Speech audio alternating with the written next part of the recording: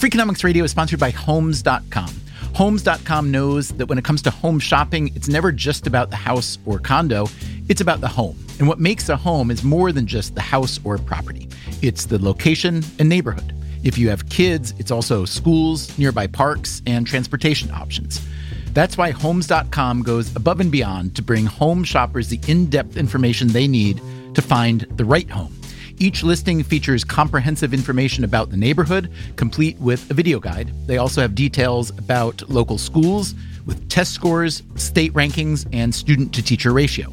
They even have an agent directory with the sales history of each agent. So when it comes to finding a home, not just a house, this is everything you need to know all in one place. As they say at Homes.com, we've done your homework. Freakonomics Radio is sponsored by Cars.com. Have you heard about the Your Garage feature on Cars.com? Here's how it works. You add your car to your garage to track its market value and cash in when the time is right to sell. Track both your car's historical and projected value. When it's time to sell, easily secure an instant offer from a local dealership or sell it yourself on Cars.com. Start tracking your car's value with your garage on Cars.com.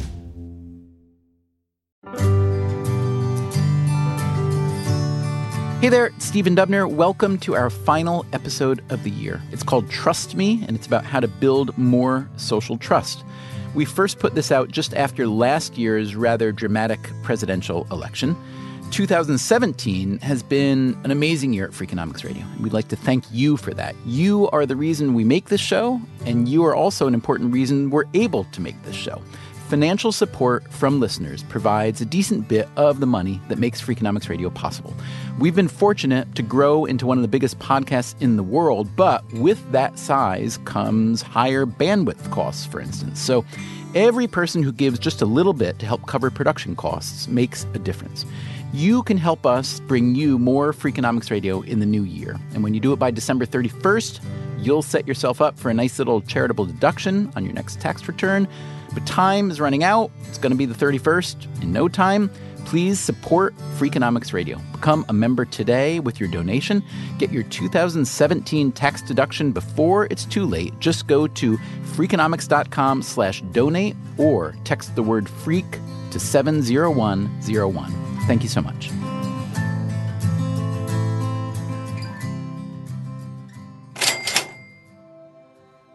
I think you'd agree that the 2016 U.S. presidential election was pretty wonderful. According to statisticians, it set all-time highs in civil discourse and social unity. How are we so fortunate? Because America, as we all know and appreciate, is a place where people really trust one another. No, I don't think most people can be trusted because I think everybody's always looking for an angle. Generally speaking, I don't think most people can be trusted. Society seems to have been changing and separating, and many, many people more than before, I think, are out just for themselves. Oh, apparently I was wrong. Apparently we don't trust one another so much. What's that? Oh.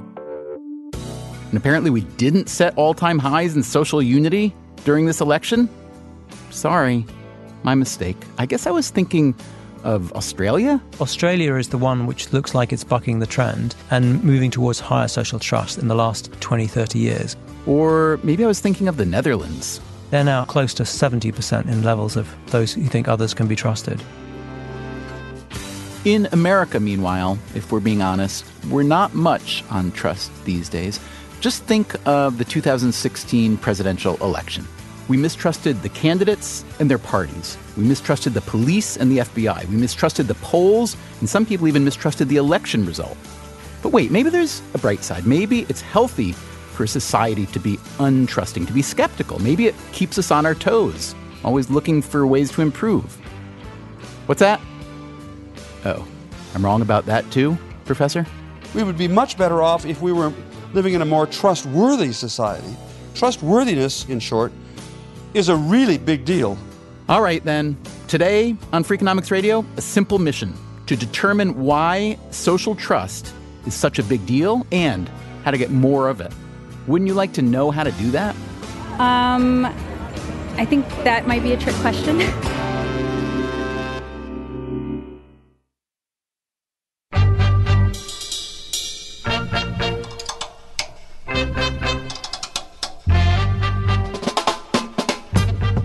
From WNYC Studios, this is Freakonomics Radio, the podcast that explores the hidden side of everything.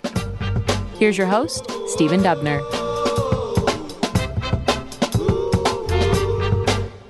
Social trust is what exactly? It's just one of those things. It's sort of like the dark matter of the economy and society matters very greatly, and yet we don't seem to focus on it very much. That is one of my favorite academic/policy wonks in the world, David Halpern. I'm the head of the UK's Behavioural Insight Team, often known as the Nudge Unit. The Nudge Unit applies the findings of behavioral science to do things like increase tax payments, decrease medical errors, and conserve energy. It also looks into broader ideas like social trust. As Halpern was saying, social trust is an extraordinarily interesting variable and doesn't get anywhere near the attention it deserves. But the basic idea is trying to understand what is it, the fabric of society that makes economies and indeed just people get along in general. It's clearly so critical for a whole range of outcomes. Outcomes like economic growth. This is a more powerful predictor of future national growth rates than, for example, levels of human capital or skills in the population. Outcomes like individual health. Basically, having someone or feeling that other people can be trusted or people you can rely on in your life is worth a great deal. It's roughly the same positive effect as giving up smoking. And smoking is really, really bad for you. So, social isolation essentially is incredibly bad for your health. So can people like Halpern reliably measure the level of social trust in a given place? Yes, you can do it in a number of ways. You can ask people how many names have they got in their filofaxes or in their phones, which will give you some sense of their social networks. You can also measure more subtly with asking a question around social trust. Do you think other people can be trusted? Essentially, that's the question we've been asking, in fact, for decades. And there's very big national differences in this. Countries range from, many countries like Brazil, where less than 10% of people would say most others can be trusted, to countries like Norway, where more than 70% of people would say most others can be trusted. Countries like the US and the UK are sort of halfway in between, typically in the range 30 to 40% of people say others can be trusted. Places with a lot of social trust also have a lot of what's known as social capital. So most people are familiar with physical capital and financial capital, of course. Can you compare social capital to those in any meaningful way? The answer is, yeah, in fact, you can have a go at doing it. So you can literally work out how much more do people tend to earn if they have more names in their networks, they know more people, or they trust more people in general. You can ask it both at the individual level, and you can also ask it, really importantly, at the community or even national level. So to what extent is it an advantage in terms of your economic growth or your health outcomes to live in a country or a place where people say most others can be trusted? And the answer is, it turns out, some really quite large numbers indeed. If social trust and social capital are so important, why don't we talk about it all the time, or at least during political campaigns? So it's an issue which got long roots, but it doesn't mean that governments had done very much about it until very recently. I should explain, I myself wrote a book a number of years ago on social capital, specifically working at the time with Bob Putnam at Harvard. My name is Bob Putnam. I teach public policy at Harvard University. Putnam is also the author of the landmark book, Bowling Alone, which was published in 2000. But he started thinking about social capital decades earlier. It began with a question about Italian politics. Some parts of Italy are way more efficient than any state in America, and other parts of Italy are way more corrupt than any place in America. And the question is, why? Why are some places better governed than others? The answer, Putnam concluded, didn't have to do with economic development or education level or politics. It was the degree to which there was a dense civic network in a community. If there was a dense civic network so that people in those places behaved with respect to one another in a trustworthy way, their governments worked better. And I dubbed that concept social capital. Meaning? The core idea of social capital is so simple that I'm almost embarrassed to say it. It is that social networks have value. Social networks have value, first of all, to the people who are in the networks, For example, there's a huge amount of work on how social networks help us find jobs. Social networks also exert other, more indirect leverage. They have effects on bystanders and not just effects on the people in them. Communities that have high levels of social capital benefit in many ways. Their kids do better in school. They have lower crime rates. They have, other things being equal, higher economic growth rates. Many, many benefits, both personally and collectively. Having made these observations about the power of social capital in Italy, Putnam returned to the U.S. And I was worried, just as a citizen, not as a scholar, I was worried that ever since I personally began to vote, which was way back in the 1960s, America seemed to be going to hell in a handbasket. And I said to myself, I wonder whether social capital might have something to do with this collapse of American civilization. So he began looking for measures of connectivity in American civic life. Membership in parent-teacher organizations, for instance. That is, what fraction of all parents in any given year belong to the PTA. And I discovered, to my shock, that actually PTA membership had been declining a lot. He looked at membership numbers among Rotary clubs, among scout troops, among bowling leagues. Participation was falling in all these groups. We were becoming more and more isolated. Or, as a friend suggested to me once, you mean we're bowling alone?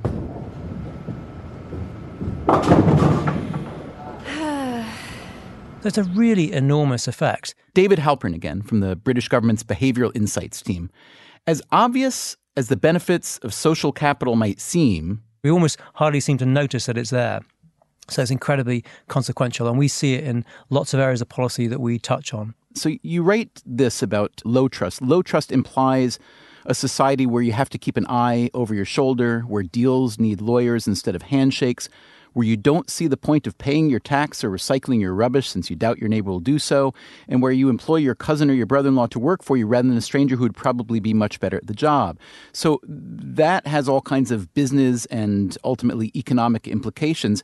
However, when you talk about high trust being good for us on a personal level, whether it's health or individual income, do the two necessarily go in hand? In other words, can we have a society that has a business climate where there isn't a lot of trust, and therefore you do need all those lawyers instead of the handshakes, but where you have good social trust among neighbors, family and friends, communities, and so on? Or are they really the same thing that you're talking about? Well, there is a key distinction, and Bob Putnam has often made this too, between what's sometimes called bonding social capital and bridging social capital. Social capital is about social networks, but not all social networks are identical. And one important distinction is between ties that link us to other people like us. That's called bonding social capital. Bonding social capital often refers to your closeness to your friends, your relatives, those immediately around you. It's particularly important, it turns out, for things such as health outcomes. Because empirically, if you get sick, the people who are likely to bring you chicken soup are likely to represent your bonding social capital. So bonding social capital is plainly important, but it's primarily about our ties to people we're close with. When it comes to how our broader society gets along, that's where bridging social capital comes in. Do you trust not just your immediate neighbour, but those people in your community more generally, or indeed even relative strangers who you meet in everyday life in your country or your society? So my ties, my friendships to people of a different religion or a different race or a different economic class or a different occupation or different age, that's bridging social capital. That tends to be really important. Especially in a modern, diverse democracy like ours. And therefore, what worries me most about trends in America is the decline in bridging social capital. It's something we saw plenty of during the presidential election. So much distrust among so many separate constituencies, a constant splintering and resplintering instead of the drawing together that America likes to be known for. So coming up on Freakonomics Radio, we look at an experiment designed to measure trust along racial and ethnic lines. The news is not good. A lot of the cheating was across racial and ethnic lines. But there is some good news. For instance, people who go to university end up trusting much more than those who don't. And when we went out to the streets of New York and asked people the standard survey question, generally speaking, would you say most people can be trusted? We got plenty of affirmatives. I think so, generally. There's more good people in the world than there are bad people, so that leads me to believe that you can trust people. Yeah, I would say they could. I think that's maybe like a naive assumption on my part, like to believe that there's good in everyone. I've had great experiences with strangers. I think in the majority of cases, people are good. I trust people, yeah. That's coming up, but first, a quick reminder that you can do something amazing that will deliver good stuff for many other people right now. This is the time of year when we remind you that Freakonomics Radio is made possible in no small part by the dollars given by our listeners. That means you. You can help bring us more Freakonomics Radio in the new year. And when you do it by December 31st, it will deliver a charitable deduction on your next tax return. Become a member today with your donation. Get your 2017 tax deduction before it's too late. Just go to Freakonomics.com/donate or text the word FREAK to 70101 and you can give in just a few seconds. Thank you so much.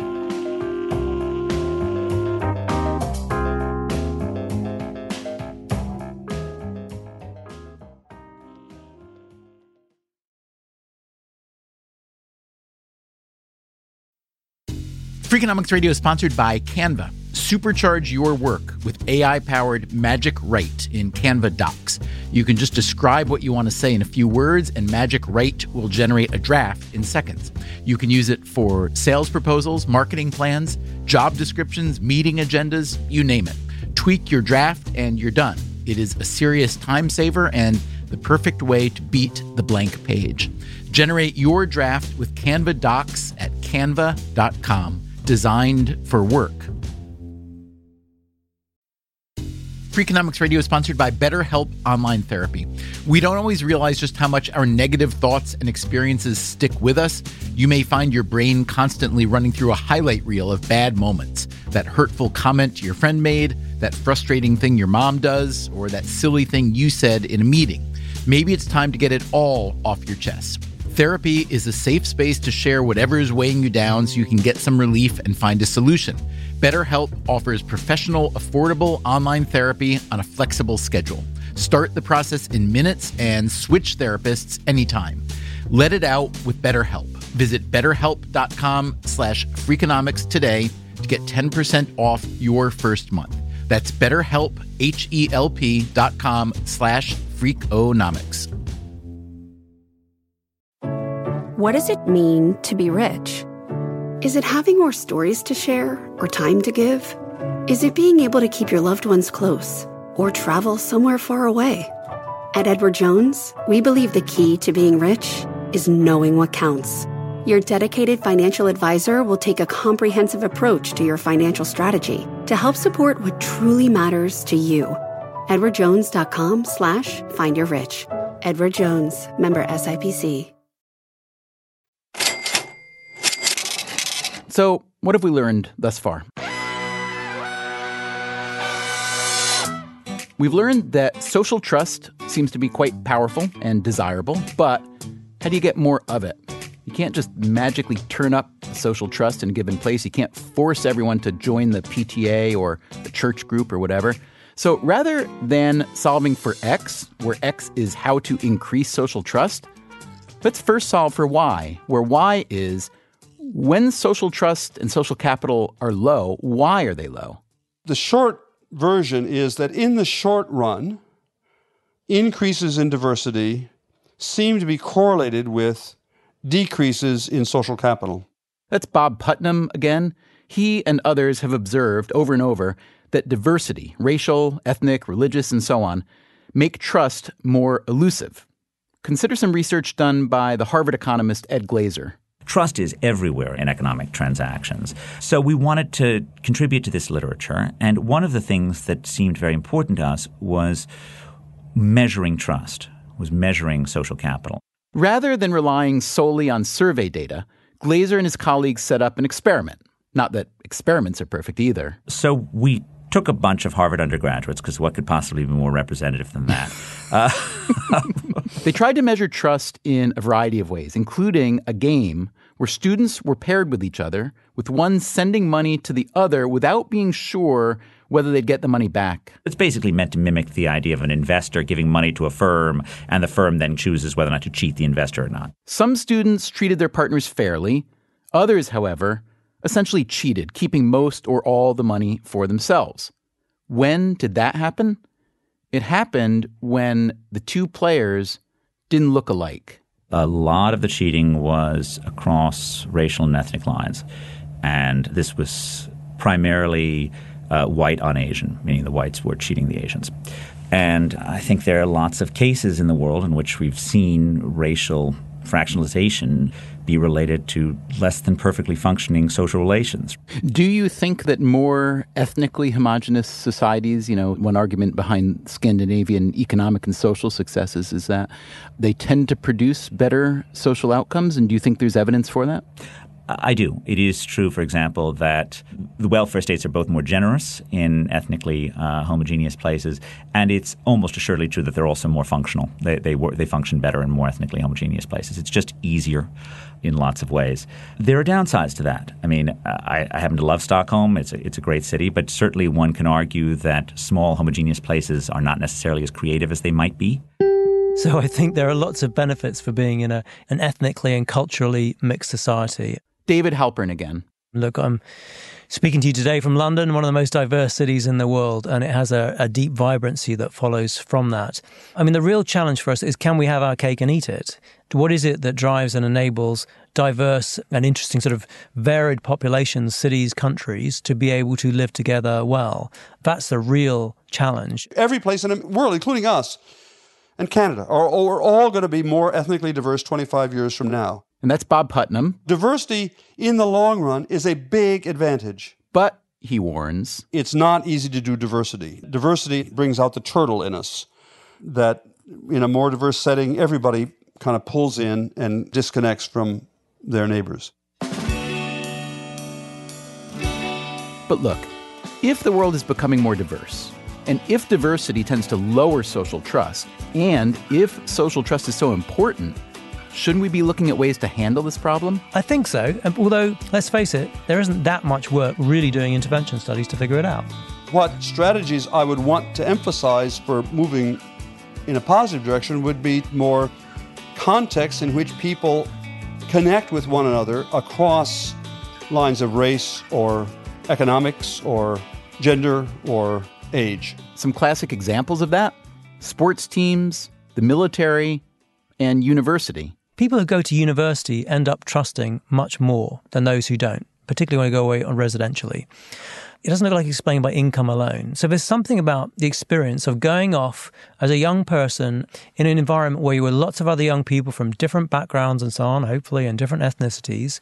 You learn the habits of trust because you're in an environment where you can trust other people. They are trustworthy. And you internalize these habits and you take them with you the rest of your life. So we tend to not think of going away to university as being the reason why you're doing it is to build social capital and social trust. We think about learning skills and so on. But it may well be that it has as much or even more value in terms of culturing social trust going forward. The question is, do you have to do that in university? Can you do it in other ways? So in the UK, following partly an American lead, the government has championed a national citizen service. And what this means is for every young person, essentially a 17-year-old increasingly, it starts off with not everyone does it at the moment, but it's more and more every single year, goes and does voluntary experience, community service. This deliberately includes a couple of weeks which are residential and deliberately includes mixing with people from all different walks of life. Look, it's only limited data, but in terms of before or after data, we see significant impacts in terms of higher levels of trust between groups and individuals, as well as instantly higher levels of life satisfaction and well-being too. So it looks like we can do something about it.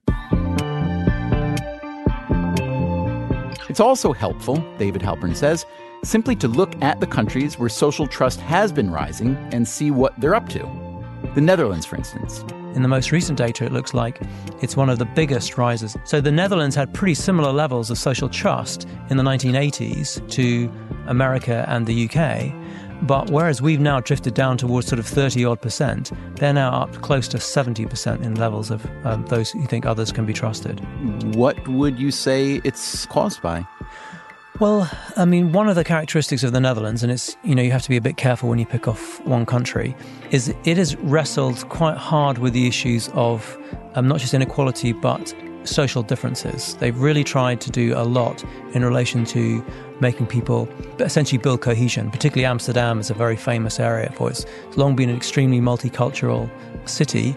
It's had issues over time, but they've really, in a sort of succession of governments, have tried to quite actively make groups get along with each other in quite an active way. So that may, of course, itself root in the Netherlands, has quite a deep culture of a strong sense of the law being trustworthy and that contracts will be honoured and so on. It's what helped to power its economic success in previous centuries. So it does have that tradition also to draw on. And what role does technology play in social capital, especially the bridging social capital that people like Halpern and Putnam say is so important? In his book, Bowling Alone, Putnam found that social capital was relatively low in the U.S. in the early 1900s and rose fairly steadily through the 1960s. But that's when the decline began. I looked hard to find explanations, and television, I argued, is really bad for social connectivity for many reasons. More television watching, Putnam wrote, means less of virtually every form of civic participation and social involvement. As Bob sometimes put it, I think rather elegantly, when we were looking forward in terms of technology or the internet and, of course, even pre-Facebook and so on, would it be, in his words, a fancy television? In other words, it will isolate us more and more. Or would it be a fancy telephone and would connect us more and more? Because technology has both those capabilities. So when I played video games when I was a kid, you basically did them mostly by yourself or with a friend. When I look at my teenage kids playing videos, they're actually talking to each other all the time. To some extent, it looks like, to me, that we get the technology that we want, and even this is true at a sort of societal level. So one of the arguments you can make, and in my view is true anyway, about explaining some of these differences in the trajectories across countries is in Anglo-Saxon countries, we've often used our wealth to buy technology and other experiences that means we don't have to deal with other people. The inconveniences of having to go to a concert where I have to listen to music I really like, I can just stay at home and I'll just watch what I want and so on and choose it. And even on the level of, if I think about, my kids versus me growing up, I mean, when I was growing up, we had one TV and there were 5 kids in the household. We really had to negotiate pretty hard about what we were going to watch. My kids don't have to do that, and probably not yours either. There are more screens in the house than there are people. They can all go off and do their own thing. To some extent, that's us using our wealth to escape from having to negotiate with other people. But that isn't necessarily the case. Some people and some countries seem to use their wealth more to find ways of connecting more with other people. And the technology has both these capabilities, and we can't just blame it. It's the choices we're making and how we use it and the technology which we're kind of asking and bringing forth. It reminds me a bit of, we once looked into the kind of global decline of hitchhiking, for instance, one of the central reasons being that people no longer trusted strangers to not kill each other, really, is what it boiled down to, even though there was apparently very little killing involved, but just the fear of one. And yet now, Uber is a $60-some billion company that's basically all about using technology to lure a complete stranger into your car, which I guess argues, if nothing else, the fact that technology can be harnessed very much in either direction. Indeed. So, I mean, as you say, there's actually 2 points here, and there's a really important behavioural one, which I think we've only figured out in recent years to bring together these different literatures. How does it relate to, behavioural scientists versus those people studying social capital? We look like we have certain systematic biases about how we estimate whether we think other people can be trusted. And in essence, we overestimate quite systematically the prevalence of bad behaviour. We overestimate the number of people who are cheating on their taxes or take a sickie off work or do other kinds of bad things. This doesn't seem to be just the media, although that may reinforce it. It seems to be a bit how we're wired as human beings. So why is that relevant? Why is this to do with technologies? Actually, technology can help you solve some of those issues. So when you're buying something on eBay or you're trying to decide where to go using, a TripAdvisor, it's actually you're getting some much better information from the experiences of other people, as opposed to your guesstimate, which is often systematically biased.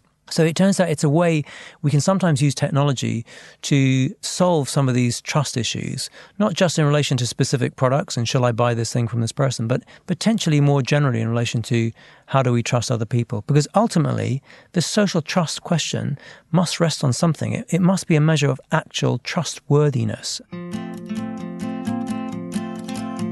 The United States, for all the factionalism and bitterness we've seen during and since the 2016 elections, and let's be honest, for years and years preceding, we are actually well positioned to regenerate social trust, even as the country becomes more diverse.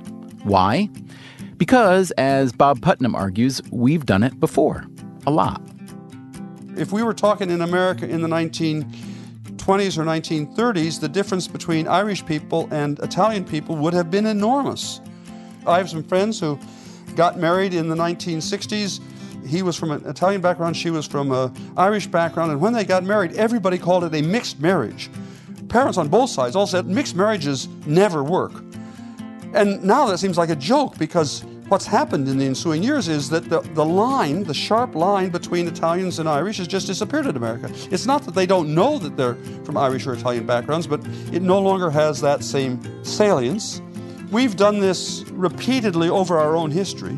This current wave of immigration is not the first time that we have had a big wave of immigration that causes turbulence, and then when you come out the other side, we're all better off. I mean, look, it happens that my ancestors came to this country in 1640, so we've been here forever. And we were doing just fine, and then the Dutch arrived. Now, don't get me started on the Dutch. It was really hard for us to get along with the Dutch, but then eventually we got along with the Dutch, and then we forgot they were Dutch. And then there was just us. And then the Germans arrived, and they were really difficult. We had a lot of trouble assimilating the Germans. And then after a while, we got adjusted to them, and we sort of didn't even notice that the Germans were Germans. And then we invented at that point a term called Anglo-Saxon to refer to the Dutch and the Germans and us. And then we had a lot of trouble when the Irish arrived. I hope you see that there's a smile on my face. We've done this a lot.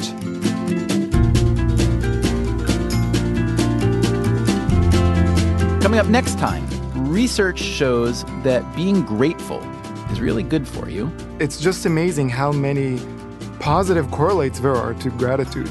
Research also shows that most of us aren't very grateful. It's so easy for people to feel put upon, to feel resentful, to feel that life has made things harder for them than it has for other people. Why the headwinds of life feel so much stronger than the tailwinds, and what to do about it. That's next time on Freakonomics Radio.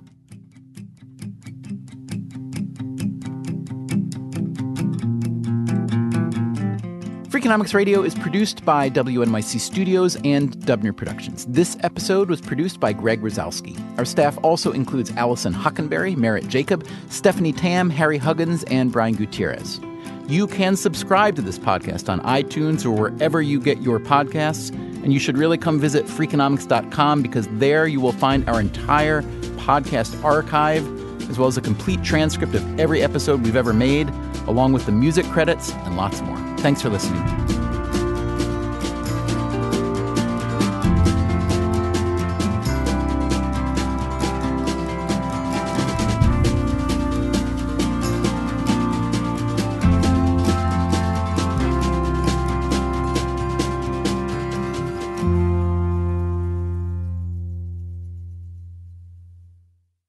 Want to make Mom's day? Get to your Nordstrom Rack now and score amazing deals for Mother's Day, which is Sunday, May 12th.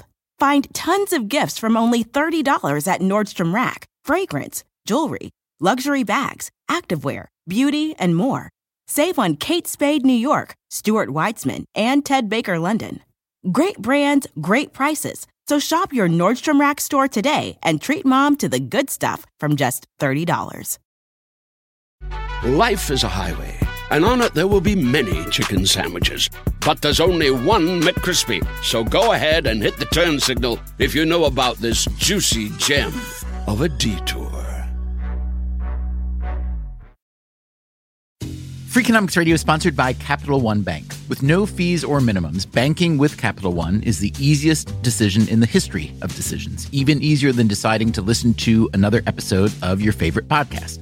And with no overdraft fees, is it even a decision? That's banking reimagined. What's in your wallet?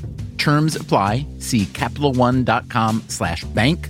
Capital One N.A. member FDIC.